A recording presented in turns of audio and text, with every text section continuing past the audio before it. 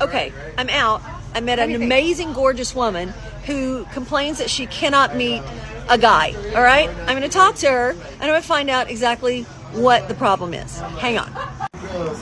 My question really is, I have not been on the app for a long time because I feel that I should really be meeting someone organically. Okay, first of all, here's the thing. The older you get, I'm 25.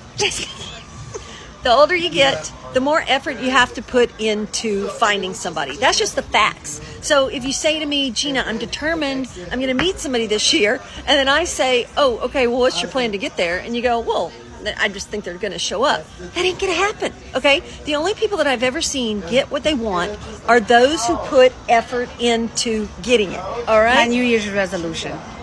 Got to get out of your house, you got to get on the apps, and you got to get creative about creating a plan so that you go down every single road to meet that person. Do you understand? I should be going to the art gallery. I love art and the music, and maybe go to concerts. Or you can hit me up if you're interested in her, but she's picky. I'm signing up.